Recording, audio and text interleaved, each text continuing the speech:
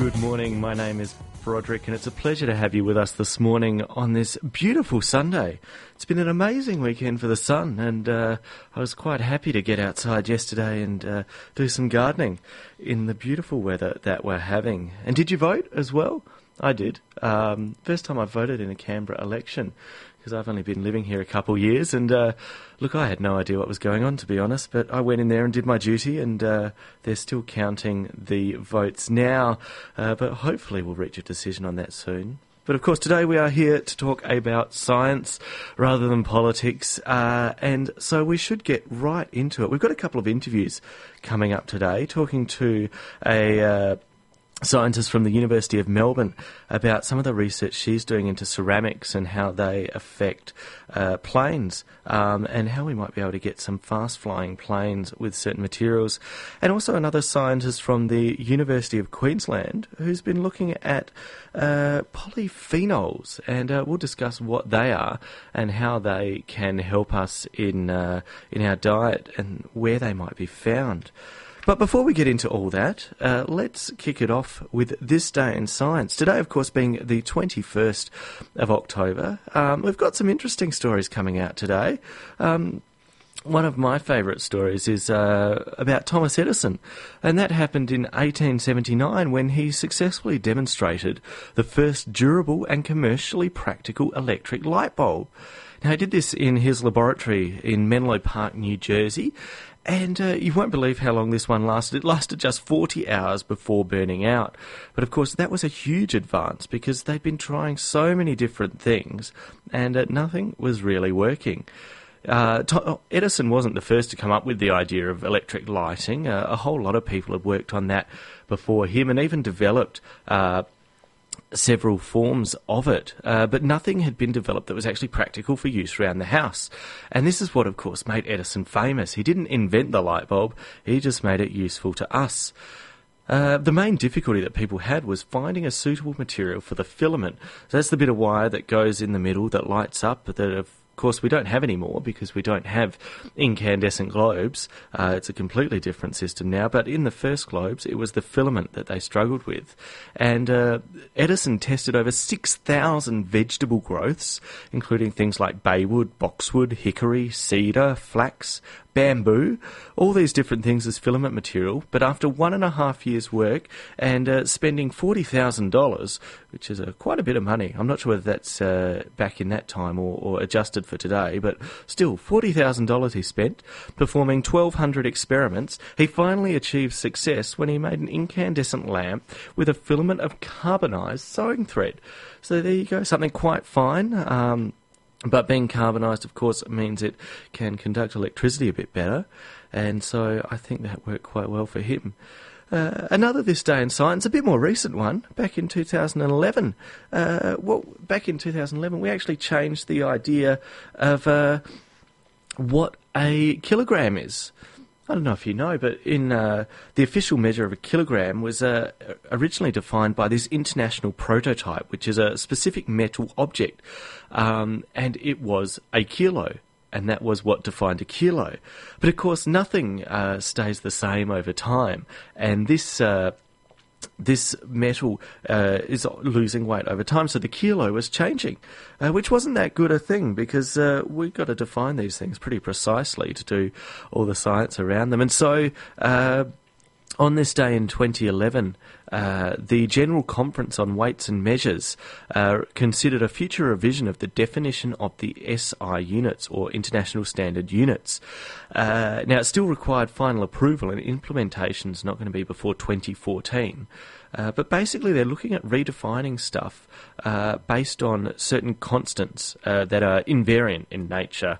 So, of course, the SI units that we're talking about are the kilogram, as I mentioned earlier, and also the ampere, which measures electronic current, the Kelvin, which is a measure of temperature, and the mole, which is a measure of the amount of molecules used in chemistry. And they're our 4 standard units.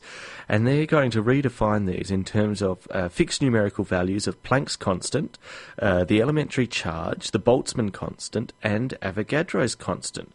So there you go. So that's redefining what we use every day. And look, I mean, it won't affect us, but on the molecular level, it certainly will make a difference.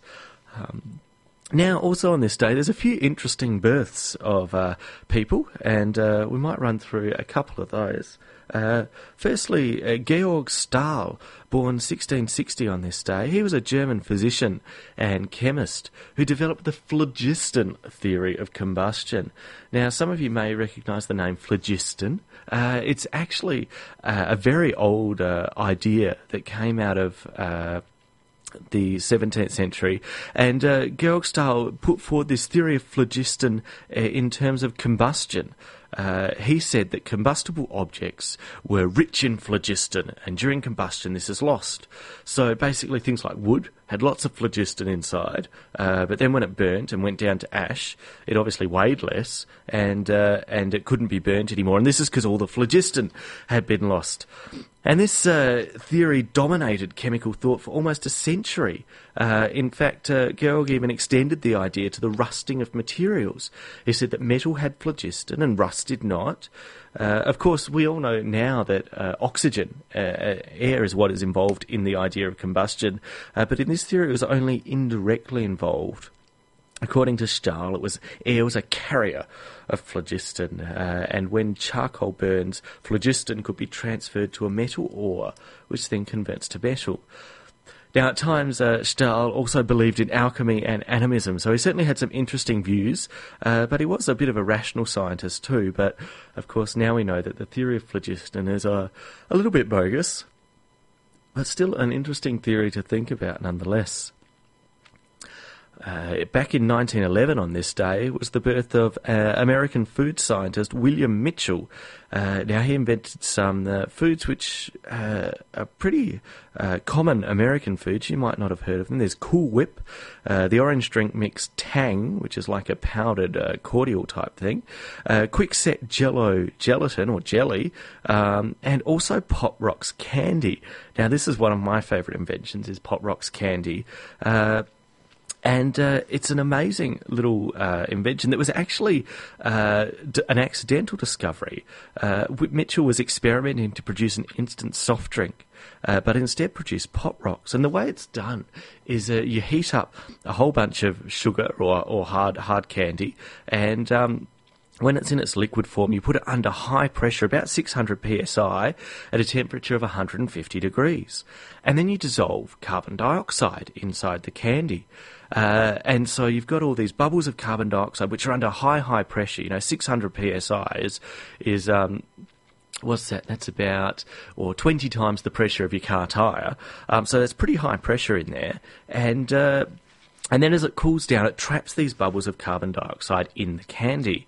When it then is placed in your mouth and your saliva starts to dissolve the sugar of the hard candy, and suddenly these bursts of carbon dioxide come out, and you get that pop or that little explosion in your mouth from Pop Rocks. So a crazy little invention there, accidental discovery by William Mitchell. Also born on this day in 1914, Samuel Alderson, an American physicist and engineer who invented, of all things, the crash test dummy, which was used to test the safety of cars, parachutes and other devices. From the 1930s, when the safety of cars during a crash was tested, they actually used cadavers, which, is a bit gory, a bit horrible. But then Alderson decided, maybe we should stick a dummy that just looks like a person in there. And so he produced a dummy which he called the VIP, and that was built specifically for car testing. So it had built-in instruments for collecting a whole range of different data in 1968. And it had articulated joints with dimensions and weight distributions like an average person. Interestingly, his company later also made medical phantoms for simulations such as synthetic wounds that oozed mock blood. There you go, not only making crash test dummies, but making it even more realistic with mock blood to come through there. Crazy stuff. And on this day in 1833, possibly one of the most famous scientists, but not many people would know what he actually did in science, is Alfred Nobel. Now, he's a Swedish chemist who probably is now most well known for the Nobel Prizes. But back in the day when he was actually doing his science, he developed dynamite. He followed in his father's footsteps, who was also an explosive scientist, and in 1866 invented a safe and manageable form of nitroglycerin, which he called dynamite. He also later invented smokeless gunpowder and gelignite, and helped to create an industrial empire manufacturing this, and amassed a huge fortune from it.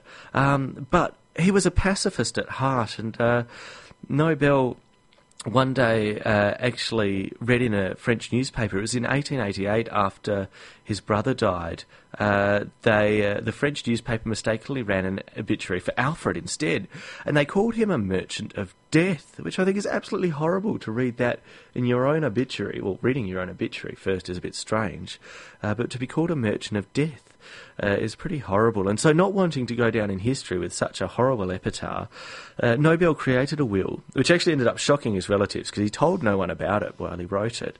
But luckily, it all came through, and so that through his will and his fortune, he's established the Nobel Fund for the Nobel Prizes, which were first awarded in 1901. And awarded to areas such as physics, chemistry, physiology or medicine, literature and peace. They also instituted a sixth prize in 1969 for economics, which was instituted in his honour. But yeah, still going today from Nobel's will, wanting to not be known for dynamite, but wanting to be known for much more noble purposes, if you'll forgive that terrible pun.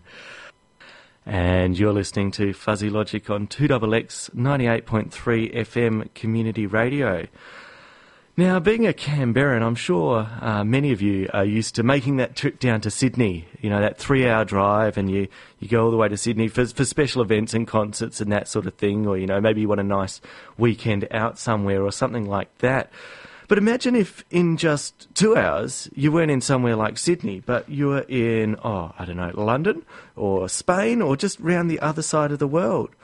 Well, that's an option with new high-speed planes that are being developed, and certainly would be amazing to fly over there. But there's a lot of science involved in these planes, and to talk about one area of that science, I've got with me today Dr. Carolina Tallon, who's from the Department of Chemical and Biomolecular Engineering at the University of Melbourne.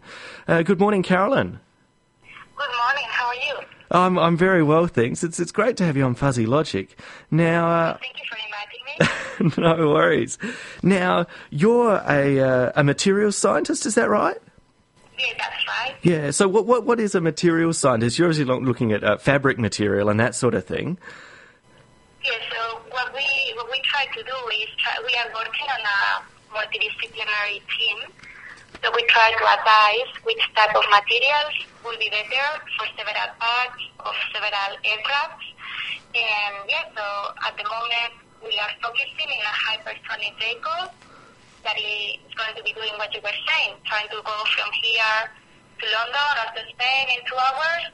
So we are trying to work in the ceramics parts of these rockets or this plane, or as you want to call it. Yeah, okay. So what are the limits to, like, current planes? Like, obviously, current Boeing 747s and those sorts of things don't go fast enough. But if we could get those planes going fast enough, why can't they just have the metal that we currently have on there?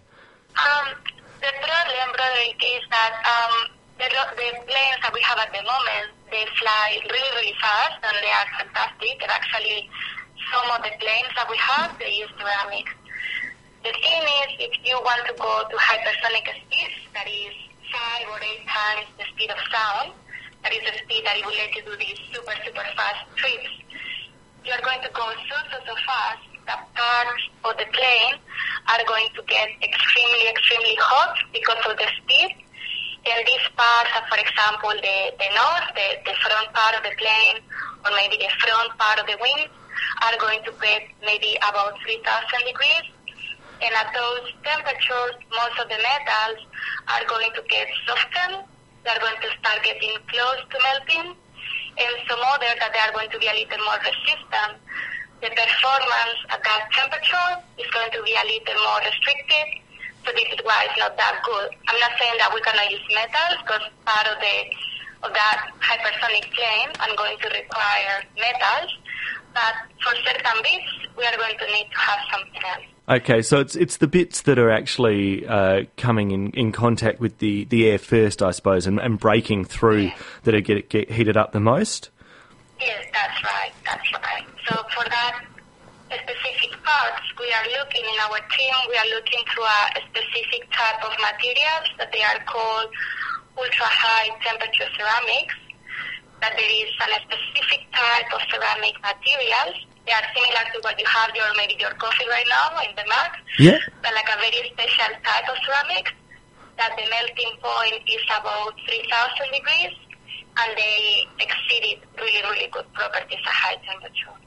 Okay, so why have you chosen ceramics? Why are they so good at taking that heat? It is part of the nature of the material itself. Without getting into too much chemistry, we have these materials that they are kind of borates, carbides, or something like that.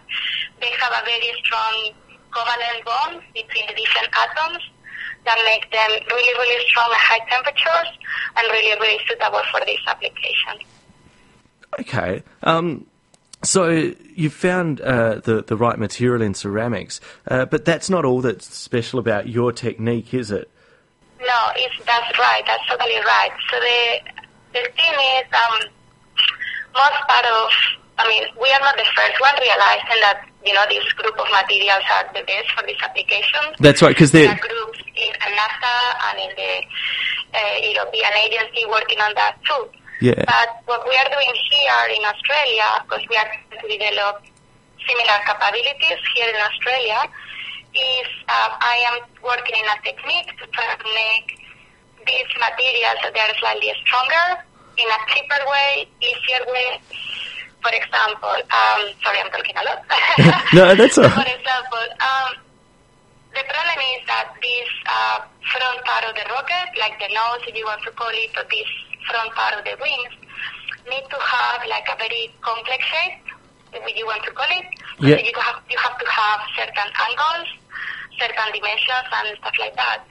And with the current technology, because these materials are so strong, you just basically press them, just put the powder, press them with very, very high temperature and very, very high pressures, and you have like a block.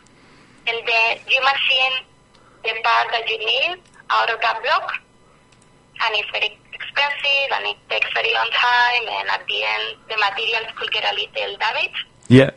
While with the technique that I'm developing, you can just imagine like you used to play with clay when you were little or something like that. I just kind of mold the component that I want. I control the interparticle forces with some chemicals and some other side of the chemistry, and then what I do is I shape, for example, if we need the nose of the rocket or we need the nose of the plane, I kind of shape directly that nose. So we cut out all the machining, and also because the particles are going to be much closer, the overall properties of the materials are stronger. Okay. So you're making it a whole lot easier by being able to mold it into the right shape. Yeah. So I like to think about it like when you go to the beach, if you want to make a sandcastle and you just press the sand all together to have a castle, you have to press very, very strong to get that shape. While, as you know, you put a little of water in the sand and then you put it inside your bucket and you flip it over, actually the shape is much nicer. Yeah. You have to put that much effort, and actually it's stronger, right? It resists a little longer. Yeah. So basically the same idea. So you're just spending all day making sandcastles, which is going to help us... That's what I'm looking. Yeah. Yeah, that's right. That's right. Okay. And are there other applications for the use of these ceramics? Yes, there is a whole lot of application for ceramics in general. For this particular type of ceramics, most of the times it's for going to very high temperatures. So, for example, also for turbines, rotor blades, combustors, and stuff like that. They are very useful.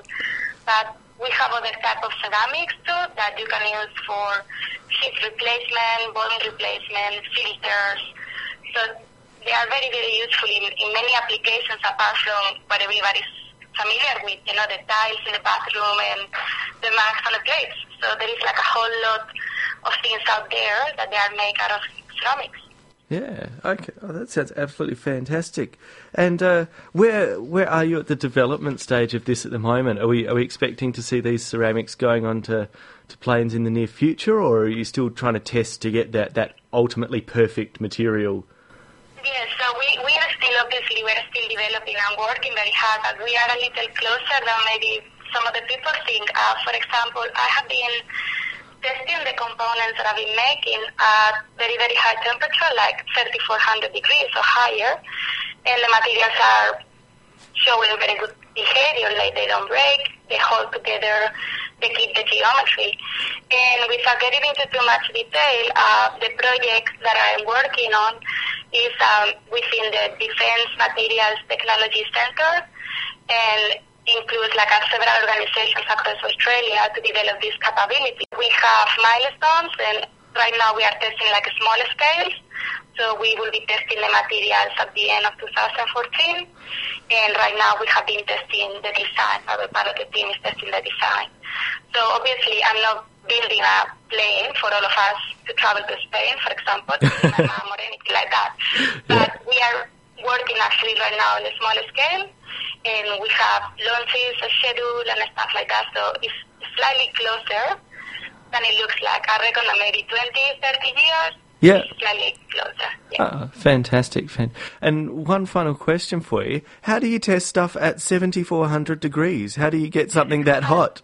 Yeah, 7,400 degrees is it's very, very high temperature. So what we have is other part of the team, the STO, they have developed a beautiful oxyacetylene torch. That sounds really fancy. So basically imagine that it's kind of heating up like with a torch. Yeah. Directly your material. So what we control the heat flux, and we measure the temperature. So yeah, it was actually, I don't know why we always have this feeling about destructive testing that is so cool, but yeah, it was really, really nice to see the flame on the material hold together. Yeah. When I finished, I called my boss in TR, so yeah, it was really nice.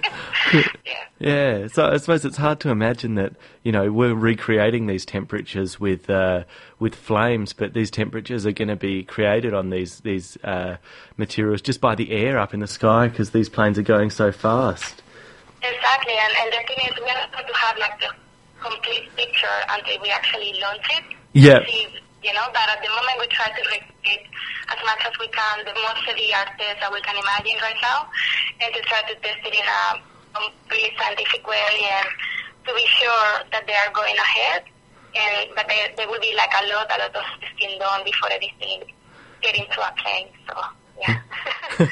Yeah, well, look, of course, there's always lots of testing to be done in any scientific work, I think.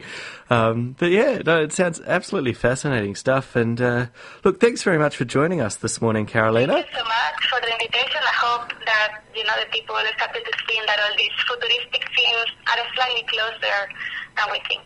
Yeah. My mom is really thrilled with the idea. So. Oh, good. Good. Yeah, well, you keep on making those sandcastles in the lab, and hopefully we'll be on them. Hopefully we'll be on those planes too. Thanks very much, Carolina. And that was Dr. Carolina Tallon from the Department of Chemical and Biomolecular Engineering at the University of Melbourne. You're listening to Fuzzy Logic on 2XX Community Radio, tuned into 98.3 on the FM dial here in Canberra, or maybe you're listening online at 2xxfm.org.au. Don't forget we're on Facebook too, Fuzzy Logic Science Show. Look us up, and if you've got a question about anything that's happening on today's show, post it on there, and we can try and answer it as best we can. I can't make any guarantees, of course, but I will try my best for you. We're just about to have a chat to another scientist about something that, look, I mean, probably most people know fruit and vegetables are good for you, and that's pretty well known, widespread. We've got to eat lots of them. But a new study is helping show how they help maintain our gut health and also possibly help keep away cancer too.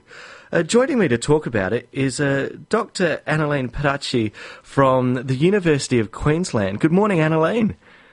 Good morning, Broderick. How are you? I'm well, thanks. I'm well. Now, the first question I'm going to ask you today is one thing that's been big in your research from what I've read is black carrots. Now, what is a black carrot? I've never seen one before. Okay, black carrots are actually the original carrot. That's what carrots originally are. So you're telling me carrots weren't orange to start with? No, they weren't. Wow. They're a very deep coloured purple, like a very deep, intense violet colour. So the black carrot, just that's its technical term, but it's the flesh of the carrot is this dark violet. The core of the carrot is a dark violet. You then get purple carrots that have the purple flesh, but an orange core or a white core, so a little bit different. So what happened in roughly about, I think it was about 1600s or something like that, a farmer in Austria started noticing his carrots starting to go, his purple, dark, black carrots going a bit speckly orange, and he just kind of thought, let's see how this goes, and it was actually eventually bred by the Dutch royal family in honour of them as the orange carrot. Oh, of course, because orange is the colour for the Netherlands, isn't it? That's right. They so have that horrible. it just literally became the more popular carrot. However, there are parts in Asia, parts of Eastern Europe that still black carrots are quite popular as well. Okay. Do you see them often in Australia? Like, I haven't noticed them down Woolies. Yeah, you can get them. There's a bit of a resurgence in their popularity because they are extremely high in certain anthocyanins, like certain polyphenols and antioxidants. You can get them in Woolies and Coles at times because it is seasonal. Local farmers markets. So when I was down in Melbourne last week, I actually just got a pack of black carrots from Coles. Oh. But yeah, they are out there. You just have to be a bit aware of them. All right. Well, yeah, I'll have to keep an eye out for them because they are pretty awesome. And you mentioned that they're really good because they're high in polyphenols, and that's what your research has been focusing on, the polyphenols in these sorts of fruits and veg. That's correct. Yeah. So what's so good about a polyphenol? Okay, well, polyphenols they're kind of like antioxidant-type compounds. So when I say that, that means that they're not 100% of an antioxidant, so antioxidants have a particular function in the body. Polyphenols do the exact same role as an antioxidant in the prevention of cell damage, decreasing the risk of disease, fighting off different negative mechanisms in the body, but polyphenols are also involved in a whole host of other activities. They basically add immunity to your immune system, if I can use that sort of terminology. So they're really potent. Okay, so how do they add immunity? So are they making more white blood cells or something along those lines? Okay, so say in the case of, say, a traditional antioxidant like vitamin C, if we don't have vitamin C in our diet, we'll get cold, we'll get flus, we'll get scurvy, things like that. If you don't have a particular polyphenol in your diet, it won't result in you getting a sickness or a disease. However, if you do have a diet that's full of polyphenols, which you get from fruits and veggies, what it does is it basically strengthens, say, the action of vitamin C. So you're even more... you're even less susceptible to getting the cold or scurvy or something like that. Okay. So it strengthens the action of other nutrients in the body. Yeah, so it's making good things better. That's exactly it, yeah. Awesome. Now, these polyphenols, they're not just found in black carrots, are they? No, so I mean, you get polyphenols, polyphenolic compounds. You get them in pretty much every type of fruit and vegetable out there. There are Well, a whole range of them. There's hundreds of these different compounds. Some of them you can get it in coffee beans that are extremely high in chlorogenic acid, which is a type of polyphenol. Apples, one of the most common mundane fruits in the world, have one of the highest contents of another type of polyphenol, my black carrots. So everyone knows about blueberries. We all know about red wine and how it's so good for us. It's heavily promoted, decreasing, cholesterol and improving heart health. Well, that's due to a compound called anthocyanins. Anthocyanins is a polyphenol that is distinctly purple by nature, and it's what gives red grapes its color. It's what gives plums the purple on the skin. It gives cherries or blueberries that blue color, so you can see the presence of the anthocyanins because of its intense coloration. Now, in the case of the black carrots, which is why I use them, they are one of the highest sources in the human diet. It's about 20 to 30 times higher in anthocyanins than things like red wine. Okay, so blueberries, because of that. So it's just a really, really, really concentrated content of these compounds in black carrots. So if I wanted to get the same level of polyphenols, I'd have to drink a lot of red wine rather than just one black carrot. Yes, that's right. Okay, and the way we take in these polyphenols, it's all got to do with the fibre in the vegetable. Is that right? That's right. So for us, traditionally, and you can go look this up in any textbook, fibre has always been thought of as just being involved in basically cleaning out our bowel. Humans cannot digest fibre. We don't have, like cows, ruminants, they have full stomachs, so they've got a really intense digestive system. Plus, they've also got enzymes that are actually able to break down plant fibre. Humans cannot do it. So basically, fibre chugs its way through our digestive tract, pushing all the food through, cleaning out, basically it works as a scourer, cleaning out our bowels, and that we get rid of when we go to the toilet. Yep. That's what we've always thought fibre did. That was fibre's key role, and that was what it did. That's where my research I've always thought that as well. However, I kind of found it really, it was a total shock to our system, to our way of thinking, when we found that fibre actually is able to traffic or smuggle these polyphenolic compounds safely through the stomach, through the small intestine, to the colon. And once it gets there, gut bacteria ferment the fibre, so it's easy to pass out of the body, and during that process are actually able to release some of the compounds. Now, when it's released, these compounds have the ability to have a protective effect against the development of certain health conditions, possibly including things like colon cancer. Okay. So how can we try and make sure we get more fibre-bound polyphenols in our diet?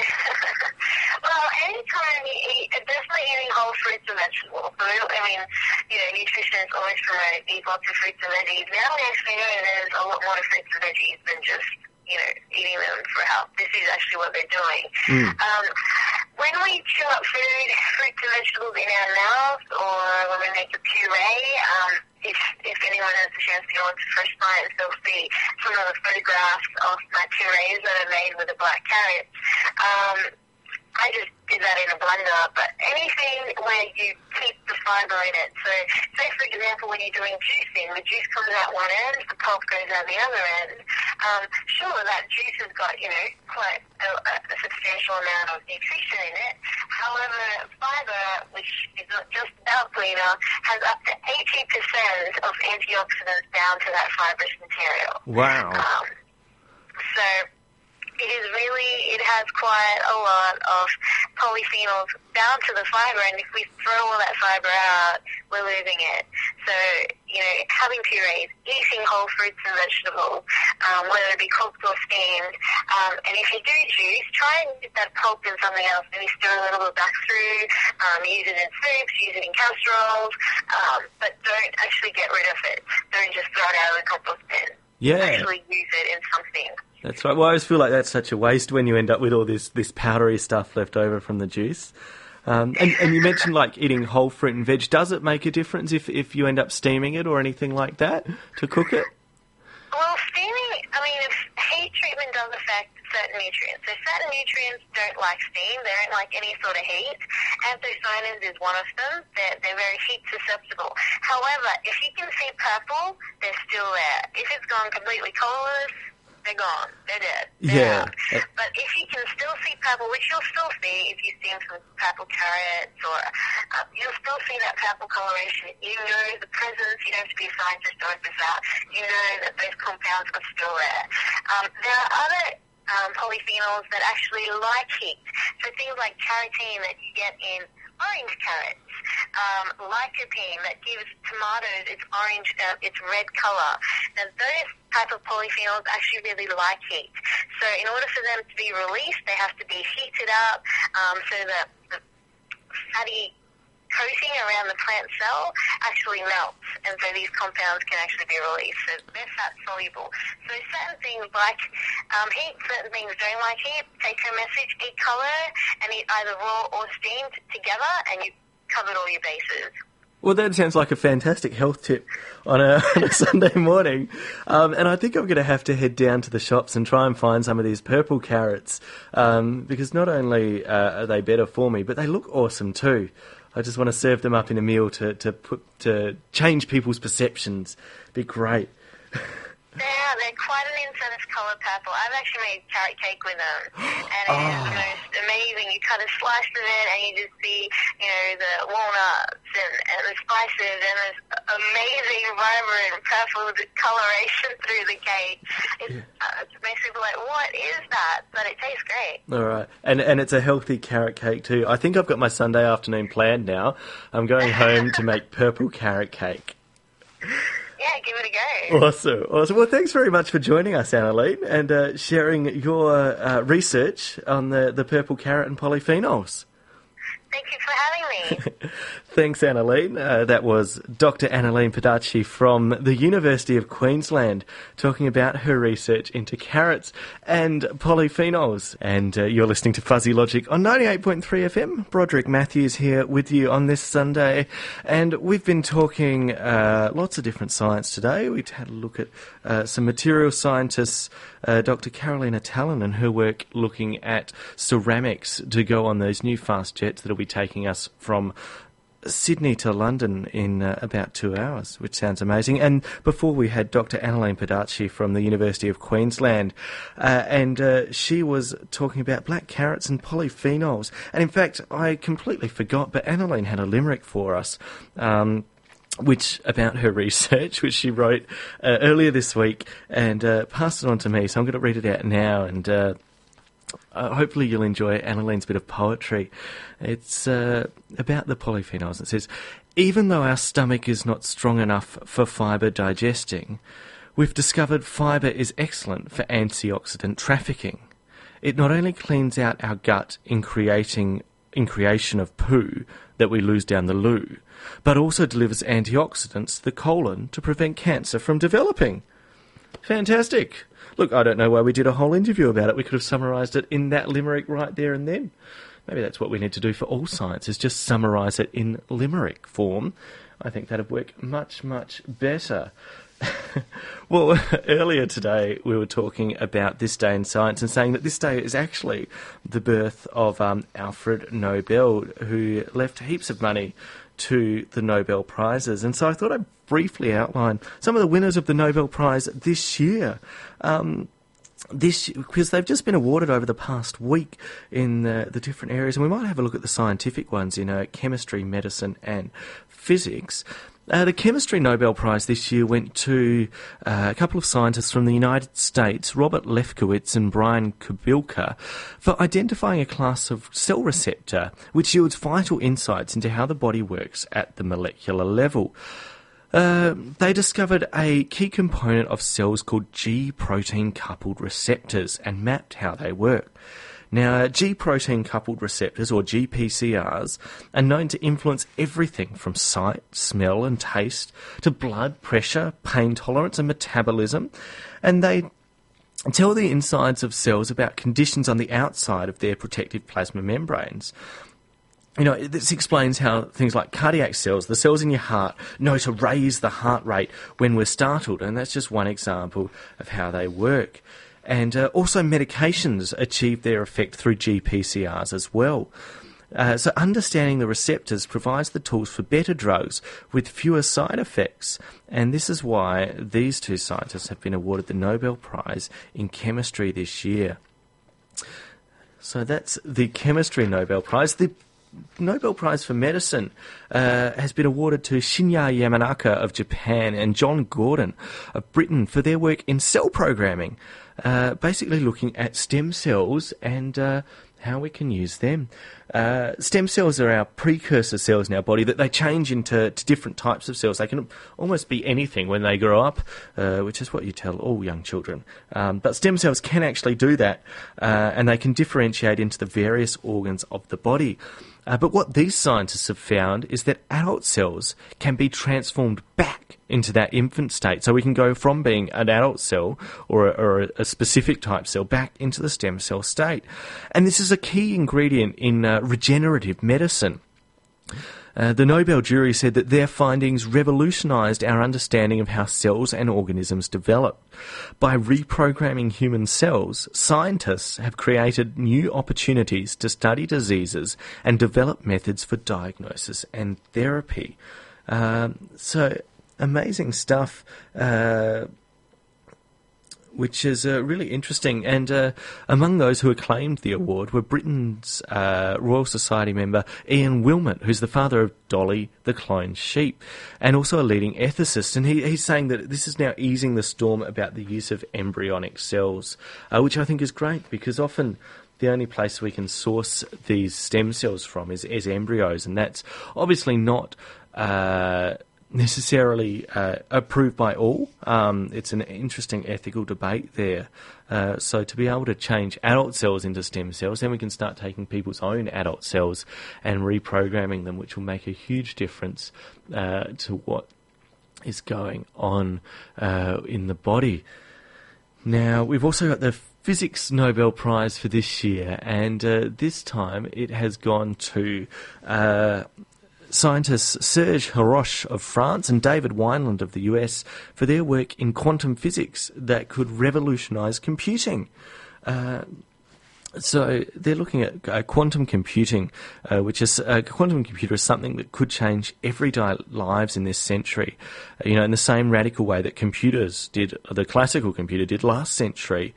It's still the supercomputer quantum style is still a long way off, but this research was pioneering optical experiments, measuring and manipulating individual quantum systems. And the Nobel Physics jury said the groundbreaking methods have enabled this field of research to take the very first steps towards building a new type of superfast computer based on quantum physics. So not necessarily huge development here, but the first baby steps on the way to creating quantum computing. So that's an interesting one there from the Nobel Prizes. Now, I did also promise the Ig Nobel Prizes today, but unfortunately we're running out of time. So I think I'm going to have to post them on our Facebook. So you can check them out. Just head to Facebook, like Fuzzy Logic, and you can keep up with all the links and those sorts of things that we post about the show during the week and during the show as well. You can also download today's episode from our podcast, which can be found at the web address fuzzylogic on 2xx.podbean.com, or you can find us on iTunes. Just type in Fuzzy Logic. I want to leave you with one last bit of research coming out today about the Nobel Prizes, and it's saying, according to an article published in the New England Journal of Medicine, a study has found that the more chocolate people in a country eat, the more Nobel Prize winners that country produces per capita.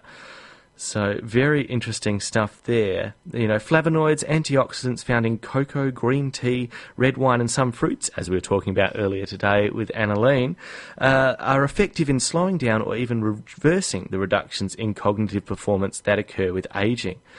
And according to this article, since chocolate consumption could hypothetically improve cognitive function, not only in individuals but also in whole populations, the author wondered whether there could be a correlation between a country's level of chocolate consumption and its population's cognitive function. And they certainly found this correlation. Now, whether it's a true one or not is not necessarily causation here, but certainly an interesting study. And I'm going to put it to the test today, I think. I'm going to go home, maybe have some chocolate, and possibly eat a black carrot cake as well. And with all those polyphenols, I think I should be well on my way to a Nobel Prize. So they give out prizes, Nobel Prizes for science radio? I'm not sure. But anyway, that's enough from me this week. Tune in again next week at 11:30 for more Fuzzy Logic, your science on a Sunday. And for now, it's time to hand over to Beyond Zero.